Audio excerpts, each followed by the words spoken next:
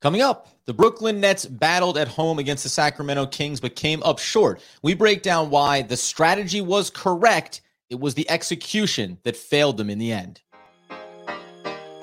You are Locked On Nets, your daily Brooklyn Nets podcast. Part of the Locked On Podcast Network, your team every day.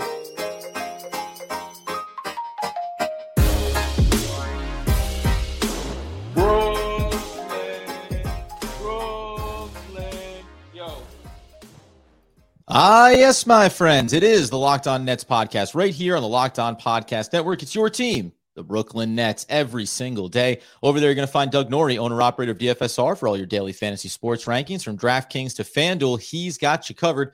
I'm Adam Arbrecht, breaking down the New York Football Giants on the One Giant podcast and the Devils on the Devils Puck Luck podcast. We thank you for making us your first listen of the day. We're free on all those great platforms. And we'll let you know, today's episode is brought to you by FanDuel. FanDuel Sportsbook is the official sportsbook of Locked On. Make every moment more. Visit FanDuel.com/LockedOn today to get started. And Doug, we start this off, I think, by saying it's disappointing to lose the game, but from an X's and O's standpoint, from having a plan coming in, there was a lot that I liked. I just wish that it happened on the scoreboard. Yeah, man. Look, it's a brutal loss. The Nets, drop another one here. I don't want to gloss over the fact that they've just, lost a couple games in a row. Both, maybe the Thunder wasn't as winnable, but they were winning that game, just kind of dropped off. In this Kings game, they're in it, and they especially come back late and they're storming back. And those are always sometimes the hardest ones because you feel like there was possibly a, snatched defeat from the jaws of victory, to some degree.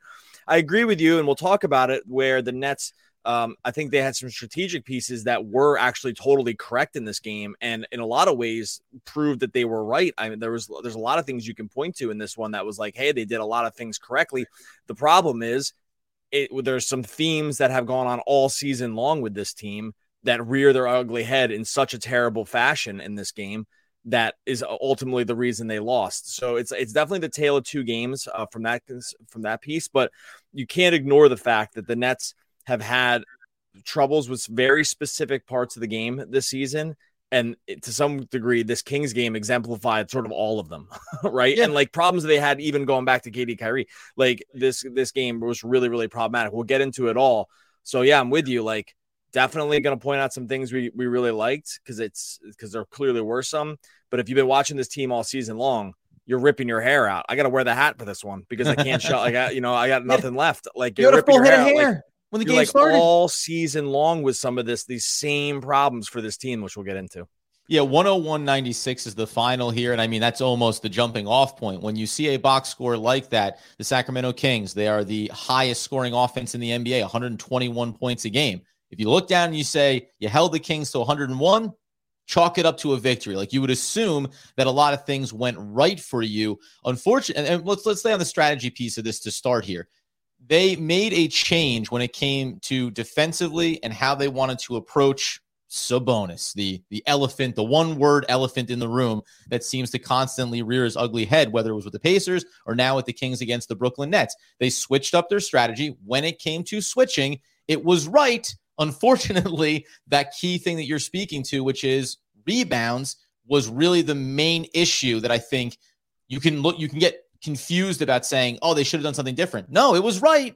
They just couldn't secure enough rebounds to make that be the correct decision and to reward the correct decision from the team. Yeah, look, not to bury too hard here, the Kings are the best offense in the league this year. Like, it's kind of not all that close, 116.9 offensive efficiency. That's like the best ever offensive efficiency. Now, offensive efficiency is way up across the league this year. So this year's built a little different when it comes to overall offense. But this is like the greatest offensive efficiency team like we've ever seen. The Nets held them to 100. The Nets held them to 101 points. Like, that's not nothing, right? Like, that's that's a feat. Like, and it wasn't just like luck. They had a specific strategy. You mentioned the switching. It was very clear early on that they did not want Sabonis to get them they didn't want the Kings to be able to take advantage of their full switching scheme, which they usually run. We've seen centers feast on this, where they get the switch on the pick and roll, and then the center either rolls or just seals off the smaller defender. Like we saw this with Ayton a bunch of times with Phoenix. Like anyone who has offensive acumen is just going to seal off the smaller defender, get the ball in the post, repost, and cook. They actually didn't switch a lot. Like they came over almost everything and tried to keep Claxton home as much as possible, and then later DFS home as much as possible on Sabonis. I got to be honest, it mostly worked. Now, Sabonis was really efficient in this game, but he still only got up 14 shots in 39 minutes. Like it wasn't like he was a super high usage guy. I thought that strategy was correct. It actually, in some ways, threw the Kings off of what they want to do in the pick and roll with Sabonis and guys like Fox and Monk. Like, so I get they lost, but it's like, hey, that strategy, I think, like from a coaching standpoint, I think that was correct, right? Like, it was they limited the offensive touches for their best offensive player. They kept overall initial shots down. The looks were not amazing, like, and that strategy, I think, was pretty correct. And it was very obvious. Look, if you watch the Nets all season, they switch everything. Like that's mostly what they want to do, right? They want to switch as much as possible 1 through 5. That's what they have the personnel for, especially in their starting lineup. Keeping Claxton home and going away from the strategy, I was like, okay, this is kind of working. They're limiting the touches. But like, as you'll get to here in a second, it was the next part that they just couldn't deal with. Yeah, and so I mean, you talk about the second chance opportunities, the defensive rebounding for Brooklyn or the offensive rebounding for the Kings, and that's where you're going to look at. You said it before we started here. It was offensive rebounds. Sabonis out rebounded the Brooklyn Nets in this game. So that was the. Hold on. Here's the number. Like you say, out rebound. Sabonis had 7 offensive rebounds. The Nets had 3 as a team. 3. And by the way, like he doubled. He didn't just out rebound them. He doubled them up in offensive rebounds. Like it's so embarrassing. The Nets had 30. The overall rebounding was actually a little closer to even, but it's these offensive ones, right? Like there's just such killers.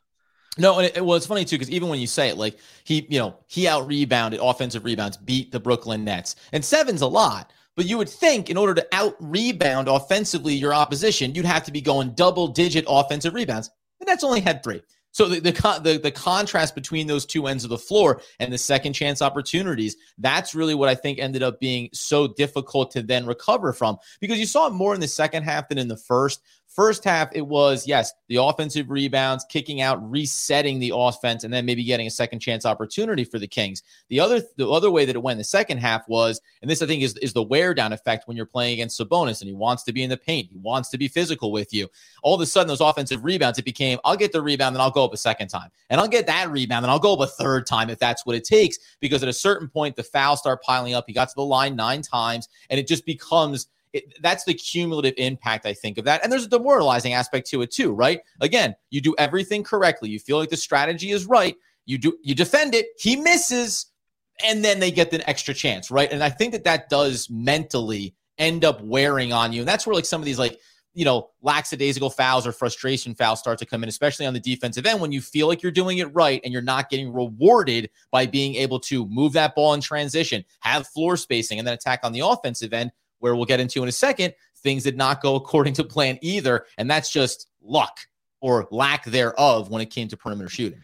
Yeah, so on the season, the Nets, just a couple things, and again, this is going to reinforce you do a lot of things right, but when you have this sort of total Achilles weakness, right? Like this Achilles heel that they just can't seem to overcome, it's just going to be a problem. And this has been all season long. The Nets rank 27th in opponents' offensive rebounds. The only 3 teams worse are Minnesota, Oklahoma City, and the Pacers.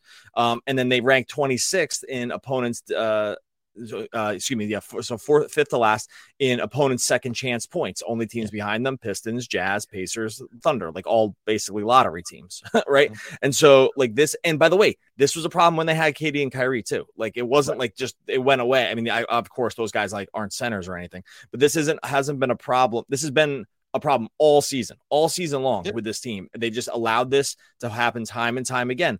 And tonight it was just so obviously glaring that it just sucks. It sucks because they're like, they can win these games, like, except they just can't secure these offensive rebounds. And it was amazing too. We'll move off this in a second, but it was amazing that the game basically ended like that too, because they're in the middle of this run. They're trying to come back, and the Kings grab like 4 offensive rebounds in under a last minute. And 3 of them were like on one possession. Eat possessions, eat minutes, eat seconds off the clock. 3 were on one possession. 3 were on one possession, and then the last one was on basically the final possession.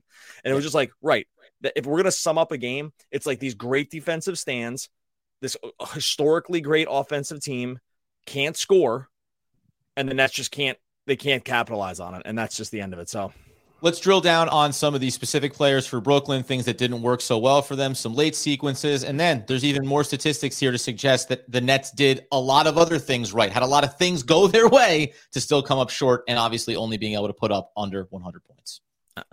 All right, Nissan's Most Electric Player of the Week, brought to you by the all-new, all-electric 2023 Nissan Ariya. Now, you think I'm going to say Most Electric Player of the Week is Domantas Sabonis for what he did to the Nets tonight. No. We're going with Nick Claxton in this one. Why? Claxton, 32 minutes, 14 points, 14 boards, a +2 in a game that they lost. And like we just said before, elegant, sleek on that defensive end. They had all the right ideas. It was just securing the final rebounds that they had a problem with. That is what you're going to get with the Nissan Ariya. Brilliantly fierce, fiercely elegant, stunningly powerful. The 2023 Nissan Ariya packs pin-to-your-seat power and premium intelligence all in one EV. The all-new, all-electric 2023 Nissan Ariya, the EV for people who love to drive. Shop now at nissanusa.com. Okay, so when we turn our attention then to, we're going to get to individual play. There's some late sequences here, but that tie actually into the theme of just maybe unlucky bounces. A lot of open shots here, especially late. Cam Johnson in the corner. There was some suggestion. I was watching the quick start of the post game of like, was that a foul in the corner? I didn't see any complaints. I didn't see any, irate reactions from anyone. He went down on that shot, but that thing is about as far down as it can go. You see Royce O'Neal and Yuta Watanabe on the bench just about to be elated and then absolutely dejected in the fact that it doesn't fall. But these two teams, by the way, combined for 162 shots, 82 for the Kings, 80 for the Nets. That is not a particularly high number by league average. And when we think about the three-point shooting for Brooklyn, 14 of 39, a lot of volume there. They are, by the way, and this is skewed potentially, obviously going back to Kyrie and Kevin Durant. They sit there in three-point percentage, 4th in the league right now. The Kings are 8th in the league at just over 37%. The Kings were terrible from beyond the arc, 13 of 41. And this is just to reiterate how damning what happened on the defensive boards ends up being, because in a game where the shots weren't falling for them, and a lot of it I actually think was quality defense from Brooklyn, even out on the perimeter, you still end up getting punished because they can put up 41 of those. And the 31% is still enough with all the interior offense that they had going for them. That's both sides of the court and both sides of the three-point shooting. You can pick your poison on which way you want to focus. Well, just to start, I know this is like the hallmark of sour fans when they just want to say, oh, they missed a lot of easy shots or whatever. Like the Nets really did actually have tons of great looks in this game, and they just couldn't go down. For whatever, sometimes it just happens. They had at least 5 that just rimmed out. Sometimes that's just the way the ball bounces on a given night. I thought from an offensive standpoint, their looks were pretty clean in this game. The Johnson one was a good look late. Bridges had a bunch of good corner 3 looks where they were able to get good penetration into the paint. And I actually think strategically the Nets, again, have pretty much the right strategy in this game, which was either run. They try to get Sabonis into pick and roll or into switches, not pick and roll. They could try to get Sabonis into switches as many times as possible when they could with the primary ball handler.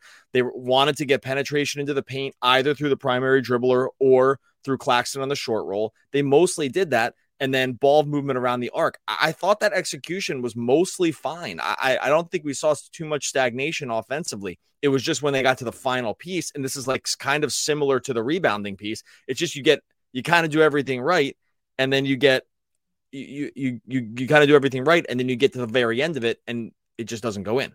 Right? Yeah. And so and you and I, we talked about this going back to every iteration of this team. We don't have to keep saying back to the Kevin Durant days. There are some games when you come out of it and you feel like you checked all the boxes. And this is the good possessions, right? That's a good possession. It was a well-run set. The execution was there. The shot doesn't go down.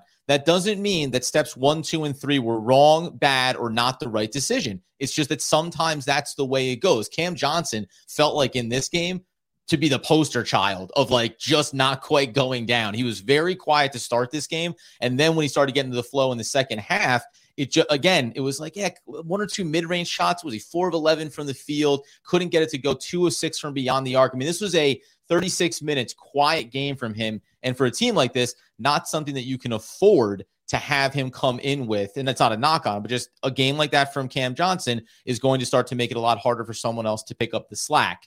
The other thing that I think, as much as we're praising what staying at home with Claxton on Sabonis and liking that, something that I thought worked really well for them initially in this game was, again, and we said this before, at least I've noticed it before, the ball movement is there, making the extra pass, the floor spacing. In this instance, I saw a lot of great sequences where it was getting into Claxton in the paint, and he was making the quick decision to outlet it, to get it back out of his hands. Now, there's been plenty of times, had the little mid-range push shot that went for him. He's getting to the basket. He's getting those to go.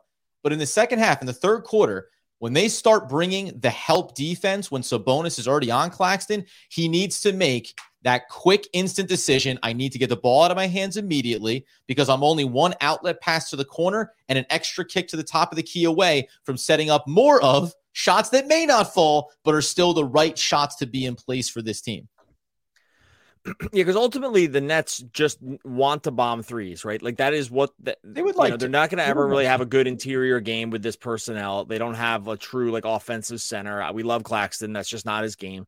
Since you mentioned before about the 3-point shooting, and this is why Claxton needs to make these reads as much as possible, and why they basically have to make as many reads as they can, because this is just really the best way for them to score. Since the trade since the Durant trade, which I'll just put as the defining line between like sort of like the old Nets and the new Nets, the Nets ranked 6th overall in 3-point attempts, behind some good teams, the Celtics, the Warriors, the Bucks, the Mavericks, right? The Blazers, and then the Nets. Those are in that timeline. Now the problem is they're only hitting, so they rank 6th overall in attempts, but they rank 16th in efficiency. So they're just not going down. Again, something to be expected just because of their overall personnel.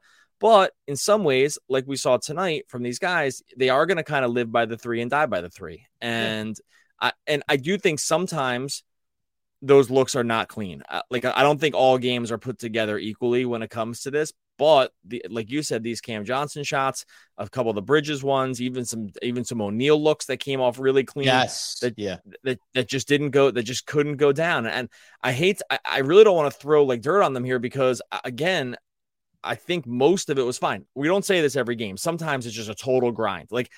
Did you get a grindy feeling from this personnel tonight? Like on offense, I did not get that feeling. It wasn't a lot of just end the shot clock stuff. It was actually really decisive stuff. Very different actually than we've seen them in the past. Like we know Dinwiddie dribbling it down to the end of the shot clock and stuff. I mean, did you get the sense? Because I think this personnel was like actually kind of gelling really well together. It was just the very final moment where it couldn't come together. Yeah, I mean, 2 of 7 for Bridges for me on the arc. I said Cam Johnson, 2 of 6, 3 of 7 for Spencer Dinwiddie. 3 of 7's fine. That's fine. But even inside of the shot selection, mid-range, we're talking about perimeter shots. Those are the ones that need to fall. We're going to talk about the bench coming up here in a second. But to your point, I mean, you're talking about 23, 14, and 18 for Bridges, Claxton, and Dinwiddie.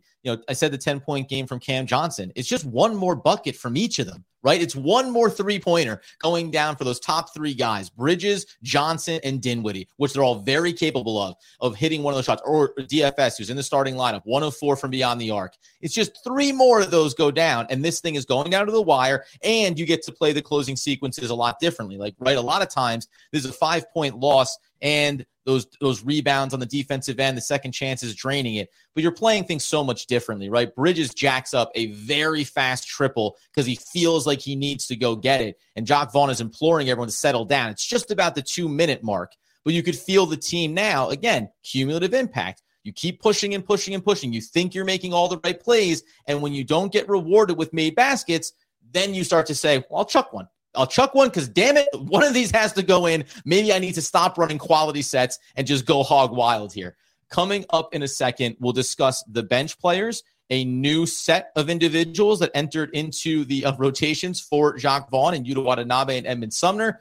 What did that sample size tell us? Did it confirm some of the things that we have been speaking to about needing to expand the depth that they use? All right, before we get to that, have you know that this show is brought to you and sponsored by BetterHelp. Look, we're going through these times right now. It could be a good time to check in on yourself, try to figure out the lifelong process of just figuring and growing and changing things about you. Therapy is all about deepening that self-awareness and understanding. Sometimes we don't know what we want. Sometimes we don't know why we react the way we do. Sometimes we just need to talk things out. BetterHelp connects you with licensed therapists who can take you on the journey of self-discovery wherever you are. If you're thinking of starting therapy, give BetterHelp a try. It's entirely online. It's designed to be super convenient, it's flexible, suited to your schedule. Look, it's therapy for this day and age, right? Like, you just need to go out there. You need to talk to someone. BetterHelp is the system to use it. You fill out a brief questionnaire, get matched with a licensed therapist, switch therapists anytime for no additional charge to find someone that works with you. Discover your potential with BetterHelp. Visit BetterHelp.com/LockedOnNBA to get 10% off your first month. That's BetterHelp, HELP.com/LockedOnNBA. Okay, so when we turn our attention then, I think, to one area, and the last episode, I said, here's the case why Edmund Sumner, and I wanted to get to Yuta Watanabe, but I ended up getting so wrapped up in Sumner because of the backcourt that I didn't even get to flesh out Yuta Watanabe. I thought that this was the exact sample size, even in the loss, of why Jacque Vaughn should be running a deeper rotation. Because in games like these, when the shots aren't quite falling for certain players, and actually, if I go back, I want to make sure I check this on Curry was like the bright spot coming off the bench here. 5 of 10, 3 of 5 from deep. Wasn't sure how many he got up there from beyond the arc. 14 points. But Cam Thomas, again, they bring him in 6 minutes. He doubled it from the game prior, but he wasn't effective. He didn't look like he could figure it out there. The offense stagnated with him in. Okay. So Jacque Vaughn, after you have Nicholas Claxton picks up a lot of fouls, so he gets into a little bit of trouble in that regard. You have Finney Smith start to pick some up. We thought, at least initially, I thought that they were going to bring in Yuta to go pseudo small ball 5. Instead, he came in initially for Dorian Finney-Smith and played with Claxton. And guess what? For that little burst, he did all the things that we've seen Yuta Watanabe do throughout the season with the superstars and without them now. He's solid defensively on the offensive end, makes himself available for perimeter looks, did a great job faking out a shot, driving the lane and dropping it off to Nicholas Claxton. And then, as we've always said, he's a smart basketball player. When Mikal Bridges drives the baseline, it's Yuta Watanabe that is filling the lane and making himself available for the easy flush. Does that mean that you can go to him for 20 minutes a night? Of course not.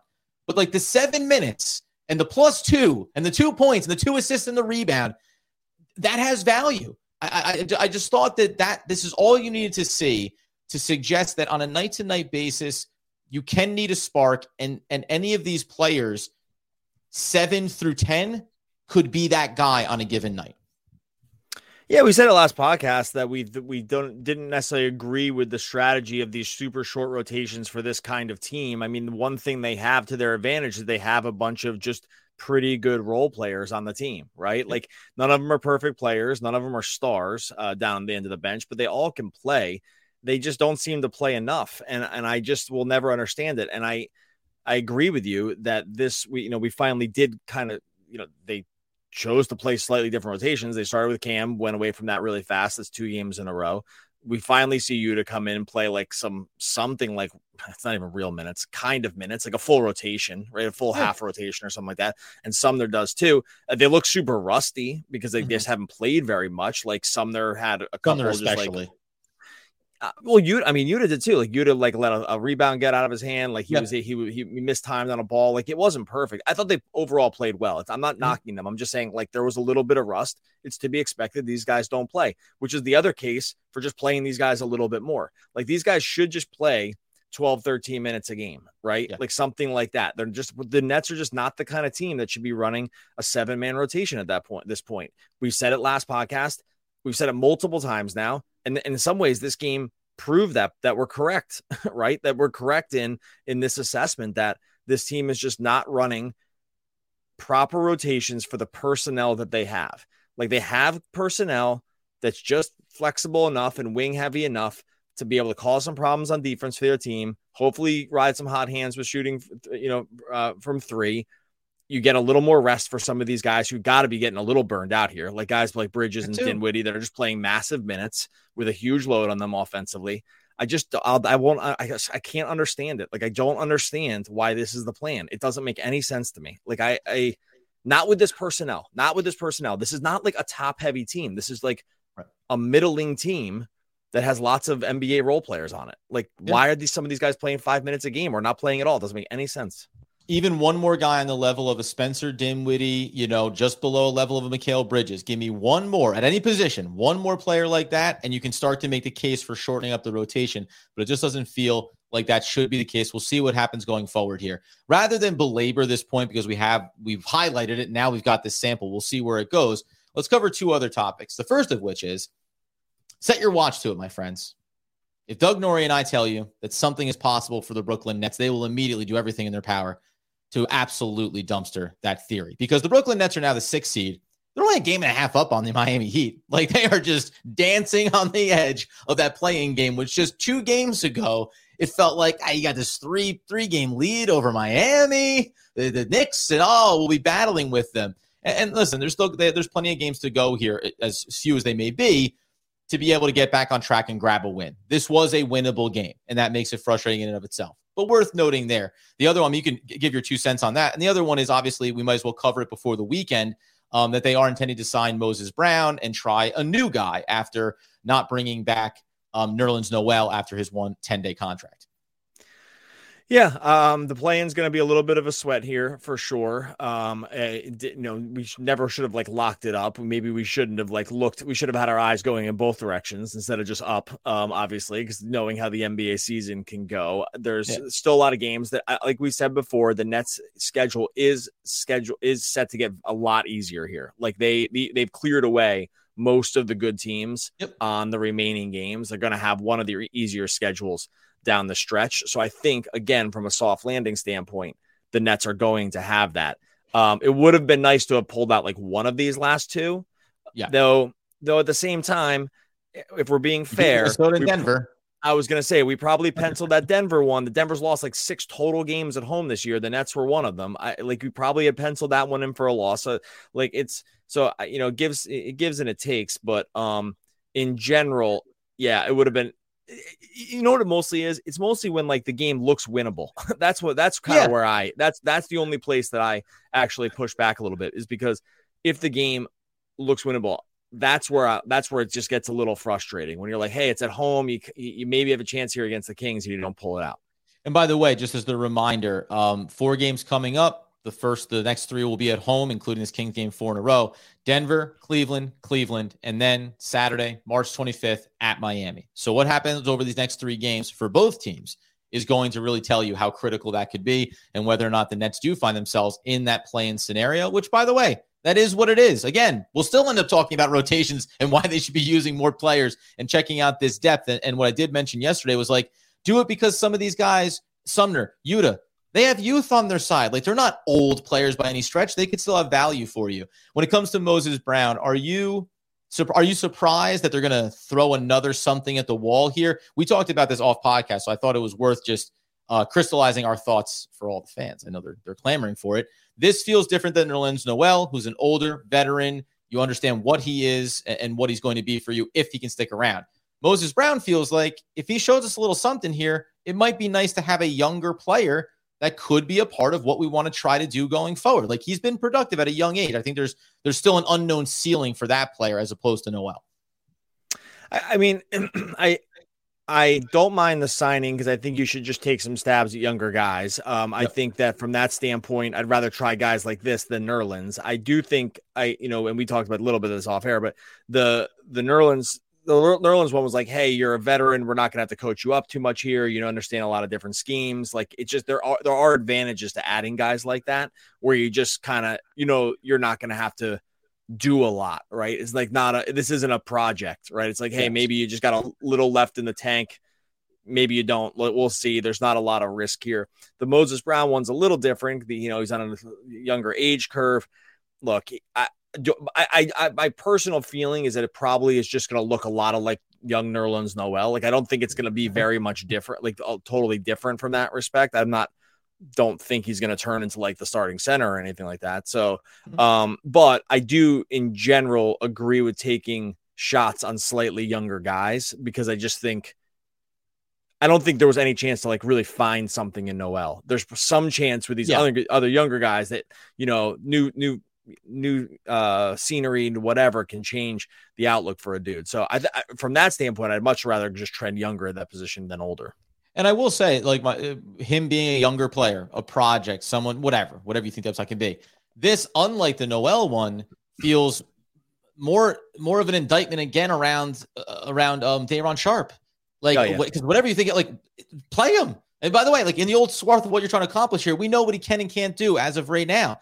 But the fact that you're bringing in a guy who's 25 years old when you have a young player who's been in your system and is there, like, maybe he can continue to develop as well. But at some point, if I'm Day'Ron Sharpe, I'm going, and bring another guy you want to bring in as the big off the bench, like, just over and over again here. I just think I think it's clear they don't. It's over. Like, you know what I mean? At least for this season, it's done. Maybe forever. Like, in terms of how they view him as like a long-term asset, I don't think they view him as one, right? I think at least that is kind of solved. Now they have team options on him this is Day'Ron for the next 2 seasons. We'll see. This doesn't scream like we believe in the future, right? They just keep signing guys off the street to play in his place. So that's kind of, I probably just tells the whole story with Day'Ron. Why don't we go ahead and close out on this? 24 minutes, 4 of 6 from the field, 2 of 4 from beyond the arc, 3 rebounds, 1 assist, 10 points. Kessler Edwards. Yeah, I knew you were going to say that. 24 minutes for the Sacramento Kings and draining triples. Like, that has to be the case. There's 2 guys on the Brooklyn Nets and Day'Ron Sharpe and Cam Thomas that can't find any playing time. And the second round pick that we dumped off to Sacramento with cash is actually hurting us in a game that we kind of wanted to win. He's playing real minutes. He was awesome the other night against Phoenix. Like, he went 12-7. We'll talk about this at some point, and the team's different, and he's not whatever. But in the old, like, you just jettison that dude in that moment of trying to do something. With what you kept around, I'm at least going to be mildly irritated that apparently he can function, and we'll see this probably with Cam Thomas. And now I won't be shocked if it happens with Day'Ron Sharpe too.